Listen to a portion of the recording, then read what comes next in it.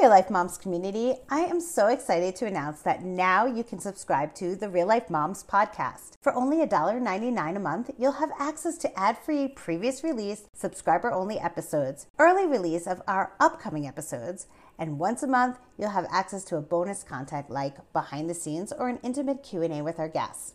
A subscription to Real Life Moms podcast can make an amazing gift for yourself or for someone you love. So subscribe today. Just click on the link in the show notes of this episode. And now, back to this week's podcast. Hi, welcome to Real Life Moms. I'm your host, Lisa Foster. And Real Life Moms is a podcast that's all about connecting moms through real conversations. I believe that moms have so much insight and knowledge, and together, we are powerful. And in this week's episode, I invited Dr. Susan Landers. She is a neonatologist who worked full-time in the NICU for over 30 years and has raised 3 grown children. She is the author of her new book, So Many Babies, My Life Balancing a Busy Medical Career and Motherhood. Susan is here today to help discuss our topic, attention deficit disorder. She shares her medical perspective as well as her parent perspective, raising a child who is diagnosed with ADHD. Hi, Susan. Welcome to Real Life Moms. It is an honor to have you here today. I have had some listeners that recently reached out to me and they requested a discussion on attention deficit disorder. So I know you're a neonatologist, but you're also a mom. And so you have personal experience having a child with ADHD. Right. So I kind of felt that it's kind of that just right balance, right? Of getting that medical advice a little bit, but also really the important advice, that parent perspective of this subject. So thank you so much for being here today. Oh, my pleasure. I appreciate the invitation. It is a very important topic. Yeah. And a lot of people have questions. I feel like there are so many questions about it that parents have. Yeah. And I feel, well, we'll get into it, but I feel like a lot of these kids are a little misunderstood a little bit. Oh, they are, for sure. So let's start a little bit about you. Let's hear your background a little bit and just tell us about yourself. I practiced neonatology for 34 years. I loved working in the NICU. I loved being part of a very well-oiled team. You know, we attended high-risk deliveries. We took care of small preemies and sick newborns. And I really enjoyed getting to know parents and working with nurses and physicians that I respected a great deal. I miss that since I'm retired now. I retired about 5 years ago. Yeah. While I was practicing full-time, I'm also married to a physician, a pediatric nephrologist. And he and I raised 3 children together. They're all young adults. My daughter is a pediatric ICU nurse, so I'm really enjoying watching her balance working full time, having 2 kids, be a mom, be a wife, everything that I went through. And it's really been fun being a grandmother. So that makes my retirement very wonderful, but it's not as fulfilling as I had hoped it would be. Medicine gave me a great sense of pleasure and fulfillment because I felt like I was always making a difference. Yes. And I felt like I could really give myself to the care of my patients and their parents. And now that I'm retired, I've written a book about my life as a working mom and as a NICU doc.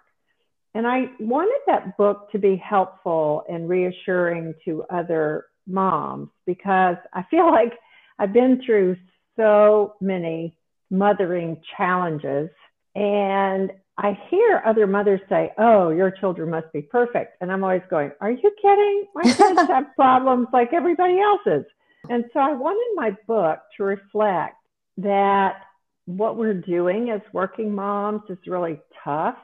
And balancing work and a personal life and being a mom and being a partner or a wife is difficult. And I wanted other mothers to get a sense that if they feel tired, it's because they deserve to feel tired.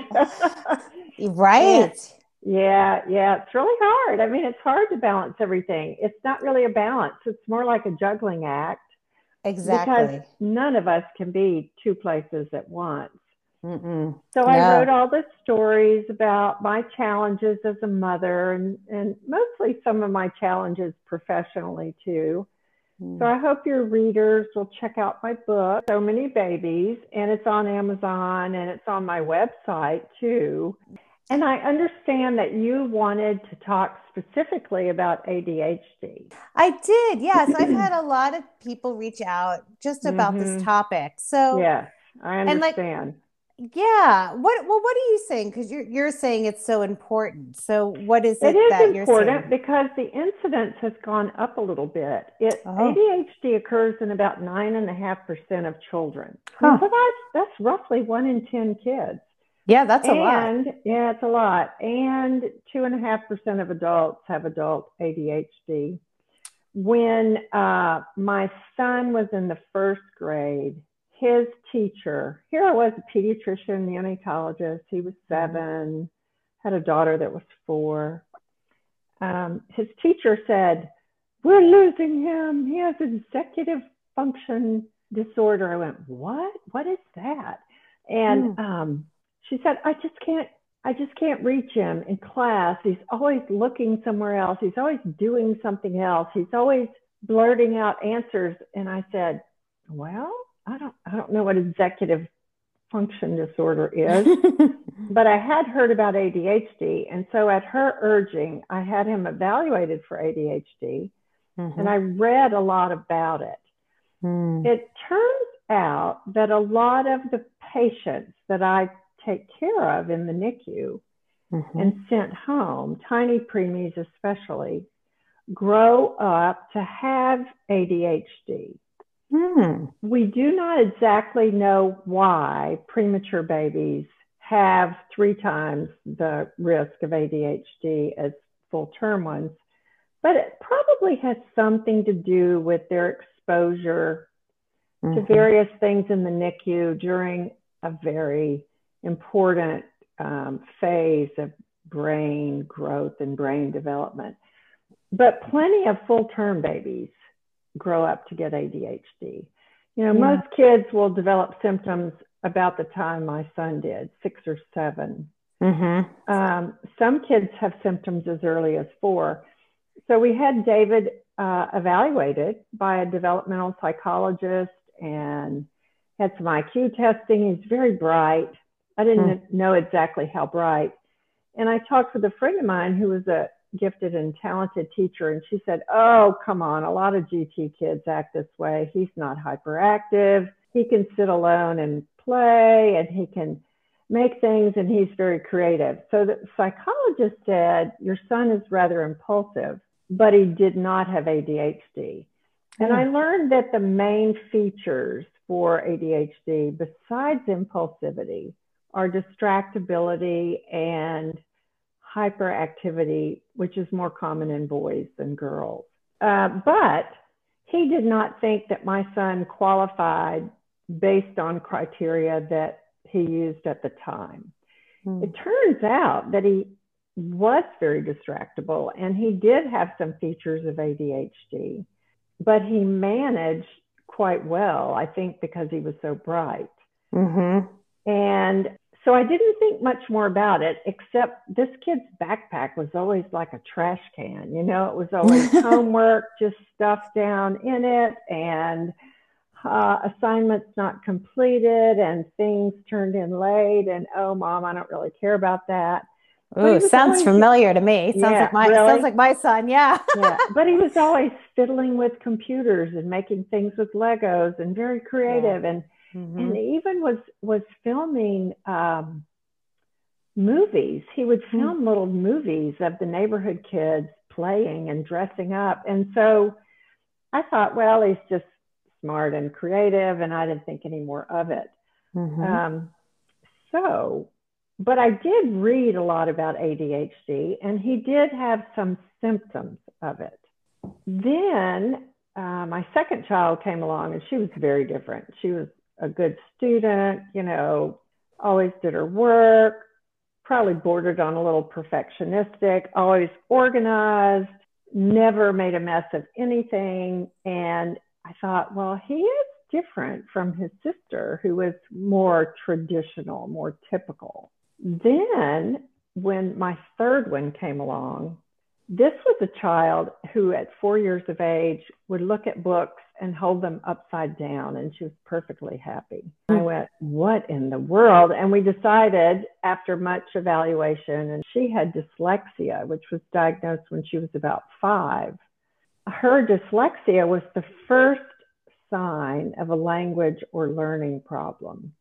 And then she turned out to have ADHD in first grade when she was 6 as well. Okay. So the teacher noticed each time with my son and with my daughter, and a lot of your moms listening will identify with this, the teachers see things in our children that we don't see, because they're sitting at a table, they're sitting at a desk, they're doing schoolwork, they're having to conform, and we don't see them in that kind of environment at home. So often the teachers are the first to suspect something's going on. And they do spend like 6 hours a day with them. Yeah. Right, exactly. And so when my daughter's teacher said, she's really distractible and she daydreams, I said, really? Because when I work with her, she's on focus, because we're, trying hard to learn to read and learn to spell.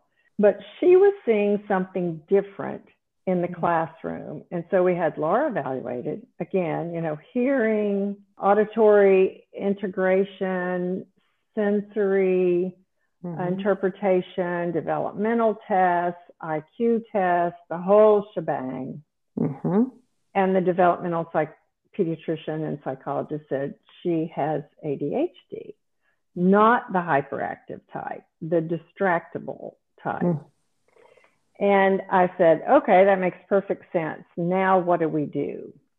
And that's when the big question arose, to treat or not to treat. Probably when you hear from parents, listeners of your podcast, they are having questions about, how do I get my kid diagnosed? Who do I go to for help? Yeah. And do they need treatment or not? I think those are the big 3. Yeah. And sometimes it's undiagnosed, kind of like what you said. You didn't notice it so much at home, or you just put it as their personality. But then I think another piece of it is sometimes like the teacher maybe isn't as savvy as yours, and they might just be getting in trouble a lot at school. Yes. My son was like that. He was one of these kids that couldn't wait his turn, blurted out answers, got in trouble in school, kind of socially inept. And I talked to other mothers of gifted kids, and they said, oh yeah, he just acts kind of not with it socially. And he had a friend that was kind of another computer geek kind of kid. So I didn't think much about it. But several teachers mentioned to me that was a problem. And I noticed it was a problem on the soccer field and on the basketball court. And he wasn't really a team player kind of kid. Certainly wasn't coordinated. He was rather uncoordinated. But no one else raised the issue of ADHD for my son until middle school. He was like in the 8th grade, and one teacher said, do you think he has ADHD? And I said, well, he hadn't worked up for it when he was 7. And they said, no. She said, well, maybe I just need to give him harder things to do. And this particular teacher did that. She gave him several grade levels above where he was work to do, and he was happy and did fine throughout middle school, high school, and did fine throughout college and grad school. And guess what? My son at age 31 called me up. He said, Mom, I have ADHD. I went, you are kidding. He said, no, I do. And I went to see a psychologist, and I went to have some testing. And I wondered why I couldn't stay on task, and I couldn't complete projects. And I was always putting things off, and I was always, wanting to do something else that was more fun. And so I got to talk to my adult son about this, and he told me something really interesting. He said, when you have ADHD, it's like you're so interested in everything in front of you. And everything in front of you is enticing and distracts you. And so if you're supposed to be reading something, but you get something else out of the side of your eye, or something else interesting pops up, you go after that. And so it's an overstimulated brain thing. And you can see why, if that's the case, that children in school would have a difficult time conforming and doing their schoolwork. Oh, because yeah. They're looking at the wall, or they're looking at their friend, or they're looking at a different place in the book, and they get sidetracked. Right, because there's so much going on at school. There's so many different kids and things. Right. And so, and I was reading recently about the neurotransmitter issue in ADHD, and it turns out that there are various parts of the brain that process information, some visual, some auditory, some sensory, and some of the brain areas, and I don't understand all this, I'm no neurologist, but kids with ADHD have neurotransmitter differences, meaning the chemicals that signal certain parts of their brain. And they actually cannot do and process certain things that other kids can. There is a neurotransmitter, a chemical signal problem in certain parts of their brain. Isn't that interesting? That is so interesting. So interesting. And the question to me then is like, how do you support them? Yeah. So it's not that they can't do it. It's that they have trouble focusing on one thing at a time. Well, you know, it's like I learned to treat my daughter with dyslexia. She had to have certain reading.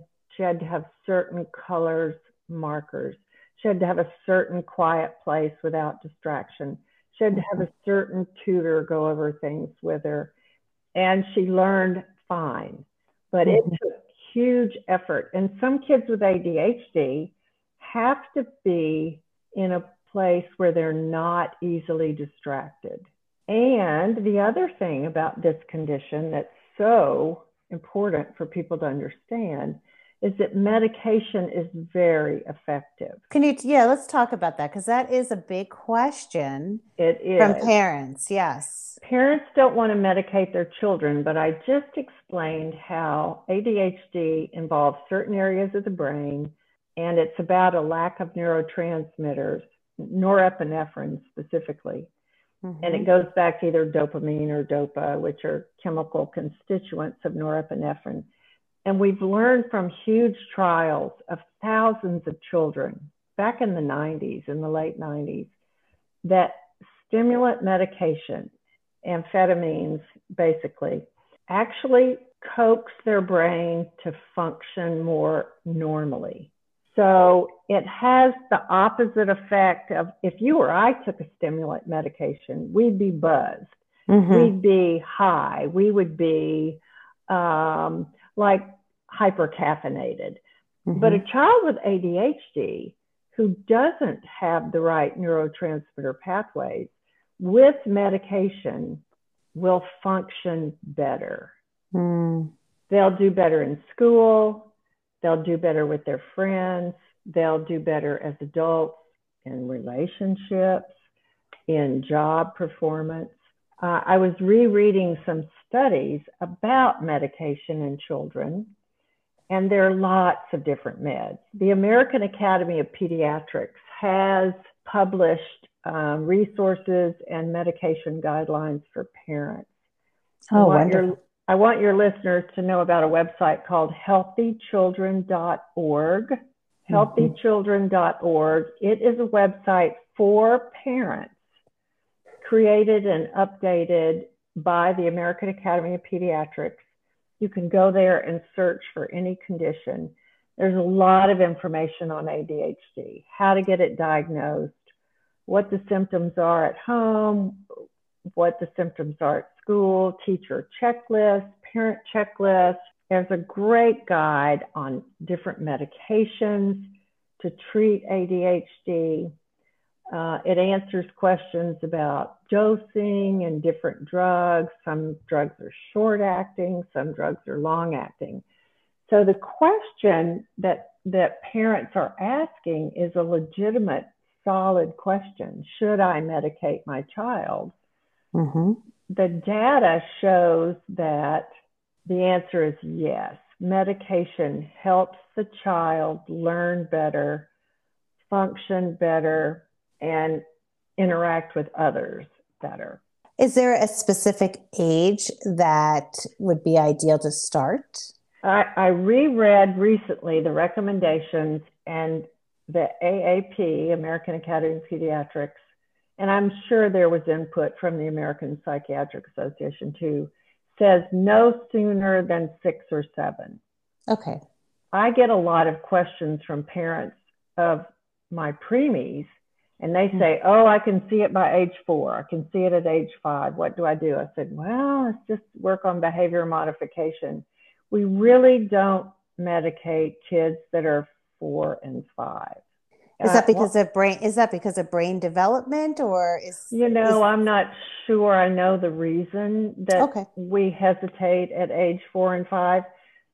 I would speculate that it's because we can't be sure of the diagnosis. You have to see symptoms at home and at school. Mm-hmm. And is a preschool like kindergarten or first grade enough to know whether a child is distractible or hyperactive or inattentive? Mm-hmm. So I think it has to do with ability to be sure of the diagnosis, because no one would want to treat a child where the diagnosis was not certain. Right. And there are different types of ADHD, right? You said there's, the distractibility or the hyperactive. I'm assuming it's different medicine for different types. And does one need it, more? Well, yeah, that's a good question. The boys that are hyperactive, it's more typical in boys, running around the room, going crazy, driven as if by a motor. Those kids respond to medication, and it doesn't slow them down, but it controls their behavior. And I've heard teachers say, boy, it was like flipping a switch. And I said, no, it can't be that black and white. She said, I'll tell you, I can tell when they haven't had their meds the second they walk in my classroom. The hyperactive type, which is more common in boys, responds beautifully to medication. I'm not sure that there's a preferred med. That's way outside of my league. And I would recommend that any of your parents listening talk to their pediatrician, talk to their developmental specialist if their child has been evaluated. They will know which medication is best for their child. It's interesting that I didn't notice it in my daughter because she was not hyperactive. Well, neither of my kids were. They were distractible and inattentive.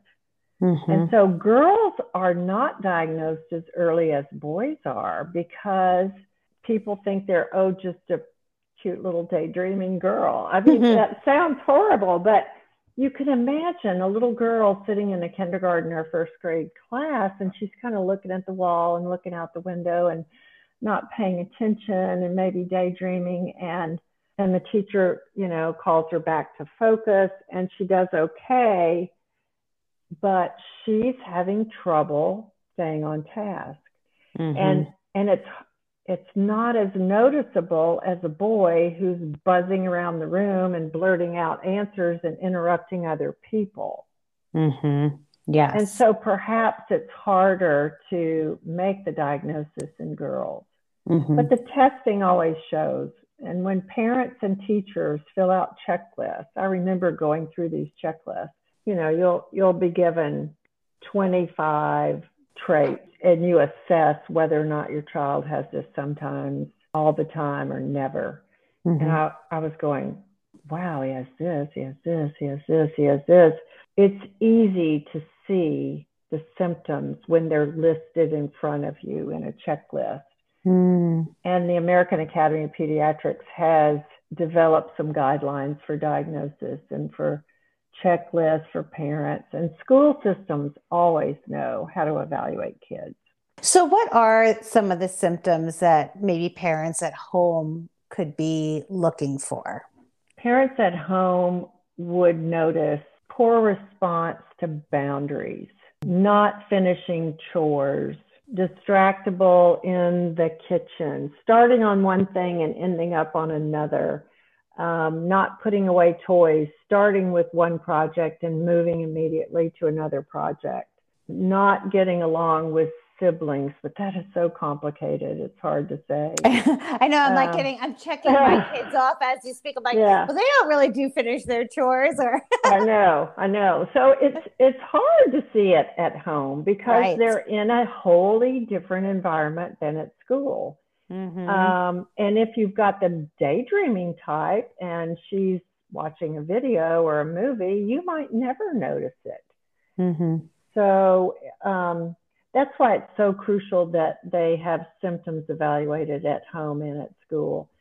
People who are not the parents tend to notice symptoms sooner than the parents do. And I remember comparing my son to other little boys his age in his classroom over the years and thinking, you know, does he have it, or is he just clumsy, or is he just rude? And so sometimes it's a behavioral question. Sometimes it's a lack of focus issue.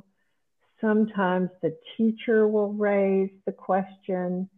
Sometimes a sibling will bring up something like, why can't he just stay out of my stuff? I think parents hear it from multiple sources when their kid has ADHD, in my experience. Or they notice it because they're looking for it. Like the parents of my preemies, my tiniest preemies, they go home noticing whether or not their kids are growing up okay behaviorally. They know to look for certain things. What do you think? I mean, medication is one, but what else has been like the best support for your kids? Good question. When Laura was evaluated, I remember the principal of her school. We were in a public school system in Austin, a really good school system that had lots of master's level teachers, Slingerland teachers. That's one of the multisensory curriculums for kids with dyslexia and ADHD. The principal said, some parents do not want their kids labeled ADHD. I went, what? Why not? Well, they just don't want people to know. They think that diagnosis is bad. I said, it's a brain condition. It's not bad. It's just something. It's a condition. If this kid had diabetes, they wouldn't want to hide that, would they? And she said, I have the hardest time getting parents to accept the diagnosis. Now, I don't know if that is still the case, but when you do have a child with ADHD in public school, your child qualifies for an individual educational plan, IEP, and they get something called 504, which is based on a law for children with disabilities. And the 504 and IEP allow the child to get pull-out classes and instruction for reading and math. And the pull-out classes, I thought that would be hard on my daughter. I thought she would hate it. She said, oh, I love it, Mom, because it's me and like 4 other kids. And she was in a class of 16 or 18. And I said, you really like it? And she said, oh, yeah, because we get so much attention. We have one teacher and there's only 3 or 4 of us. And she remembers to this day pulling out of her regular kindergarten, first, second grade class to go to special reading classes. So if your child has ADHD in public school, they benefit from all of these special services called 504 or individual educational plan. And you will be able to meet with a vice principal or a social worker, a counselor, I guess, school counselor, who will tell you the kinds of services that your child will qualify for. And I thought those services were wonderful. Laura got to know a lot of extra teachers. Some of those teachers became her tutors when she was in middle school. Some of those that I would, hire and pay them for after school help. Because kids with ADHD have trouble learning all the time. It's not like it's just first, second, third grade. It is all the time. The other thing kids with ADHD get is untimed tests if they qualify for it. So that means in middle school and high school, if it takes them an hour and a half to complete a test and their peers are done in 45 minutes, they get a place to go do their extra work and get timing. So the services that children get when they have that diagnosis are well worth it.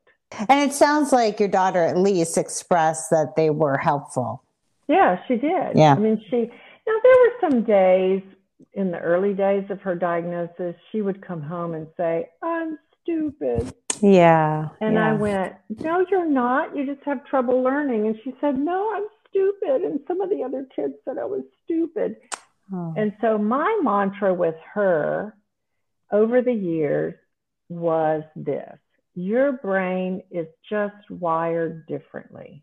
And there are lots and lots of articles that help parents understand that this wiring of the brain, the nervous system, the parts of the brain, the neurotransmitters, the chemicals that tell certain brain parts to talk to each other, that's what I mean by wiring.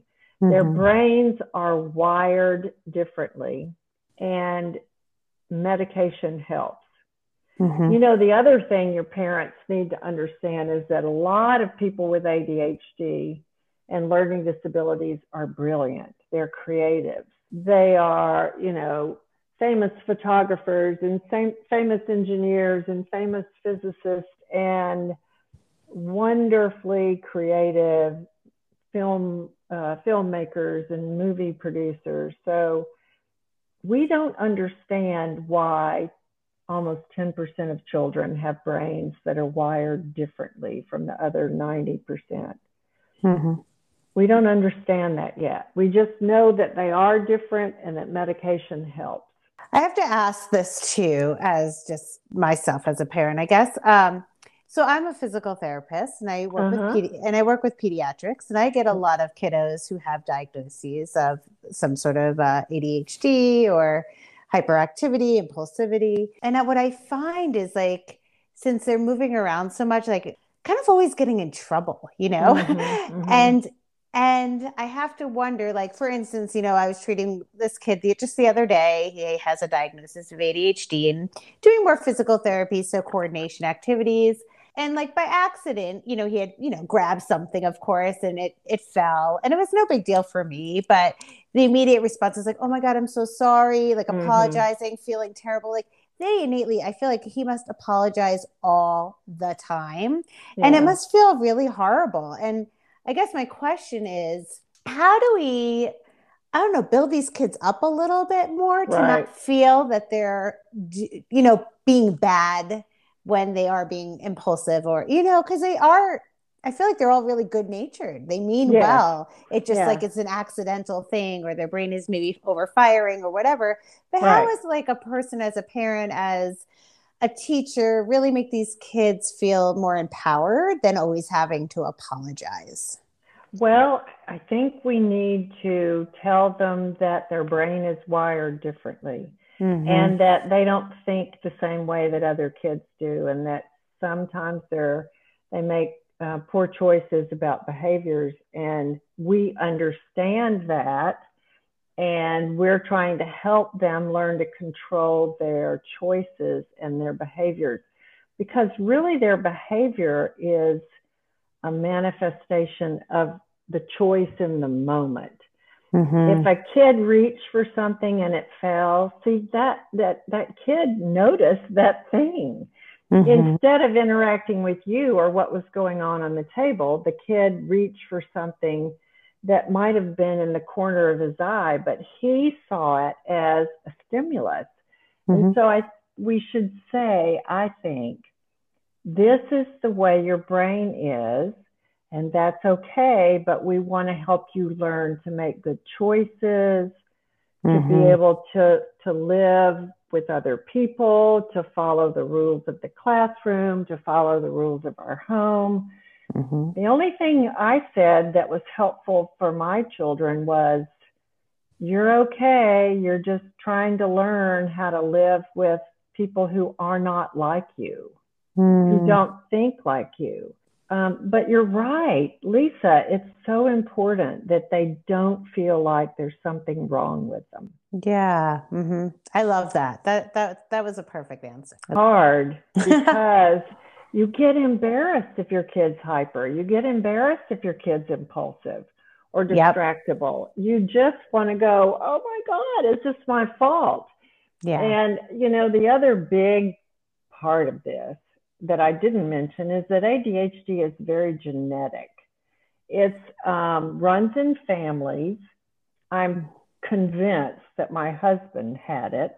And because I keep noticing more and more symptoms, and since we have 2 kids that have it, it makes sense. But it does run in families. We don't understand the genetic aspects of it. But again, genes have something to do with how our brains work. Some people are right-handed or left-handed. If you're right-handed, you're more logical and more mathematical and more, you think about things differently. If you're left-handed, like my son, you're more creative and you're more imaginative. And so we understand that left and right-handed people and left and right brain people are different, and we accept that. We need to accept that ADHD kids are different, but they're still okay. They just think differently. They see things differently. They interact with their world differently, and they're having to learn to interact in a way that the other 90% are expected to do. I know one of your other kind of passions is, working with careers and people with burnout, but I can't think of a bigger population that's burnt out than parents, and then parents who have maybe a child that has ADHD. Right. So what advice would you give them? Oh, that is a great question. Having been there, if your child is difficult, if your child is different, if your child is neurodiverse, if you have a difficult or demanding child and or a difficult and demanding job, you could be at the end of your rope on any day of the week. That needs to be recognized as a situation in which you are taxed beyond your limits. You try your hardest and still things don't work. And you need to be somewhat kind to yourself and say, gosh, this is hard. I need some help. I need some understanding. When we are burnt out as parents, we have got to get away from the situation, even if it's 30 minutes. We've got to talk to somebody else who understands, even if it's a phone call or a quick lunch together. We've got to have 30 minutes for ourselves, even if it's a walk, because parent burnout, especially with a difficult or challenging child, can just seep in so easily. We've got to have adequate sleep. We've got to have adequate help. Our husband or partner has to understand what we're struggling with, especially if they waltz in and we've got everything under control and they don't understand why we're at the end of our rope. I'm a big proponent of talking about the issues and setting aside some time for ourselves. That sounds so selfish when you work full time. If you have a stressful, even if you don't have a stressful job, you have to take care of yourself in order to be a good mother to take care of them. So I'm just really harping on working parents taking care of themselves, carving out a little bit of time to replenish, to fill up your cup, if you will, It's just so crucial because what you're doing is difficult. The first part of the answer is admit to yourself that what you're doing is difficult, that having a challenging child is going to wear you out. And get some help as often as you can. Talk to a friend as often as you can. Get outside in nature and walk, preferably by yourself for 20 or 30 minutes. And you will be able to deal with things better. Yeah, because then you're not at the end of your rope when, something happens. Right. It's not easy. It's just not easy. That's one of the reasons I wrote my book. I wanted people to understand that we all feel guilty. We all feel like we should be doing a better job. We should be perfect moms, perfect partners, perfect friends. And we just keep dropping the ball because we're so busy.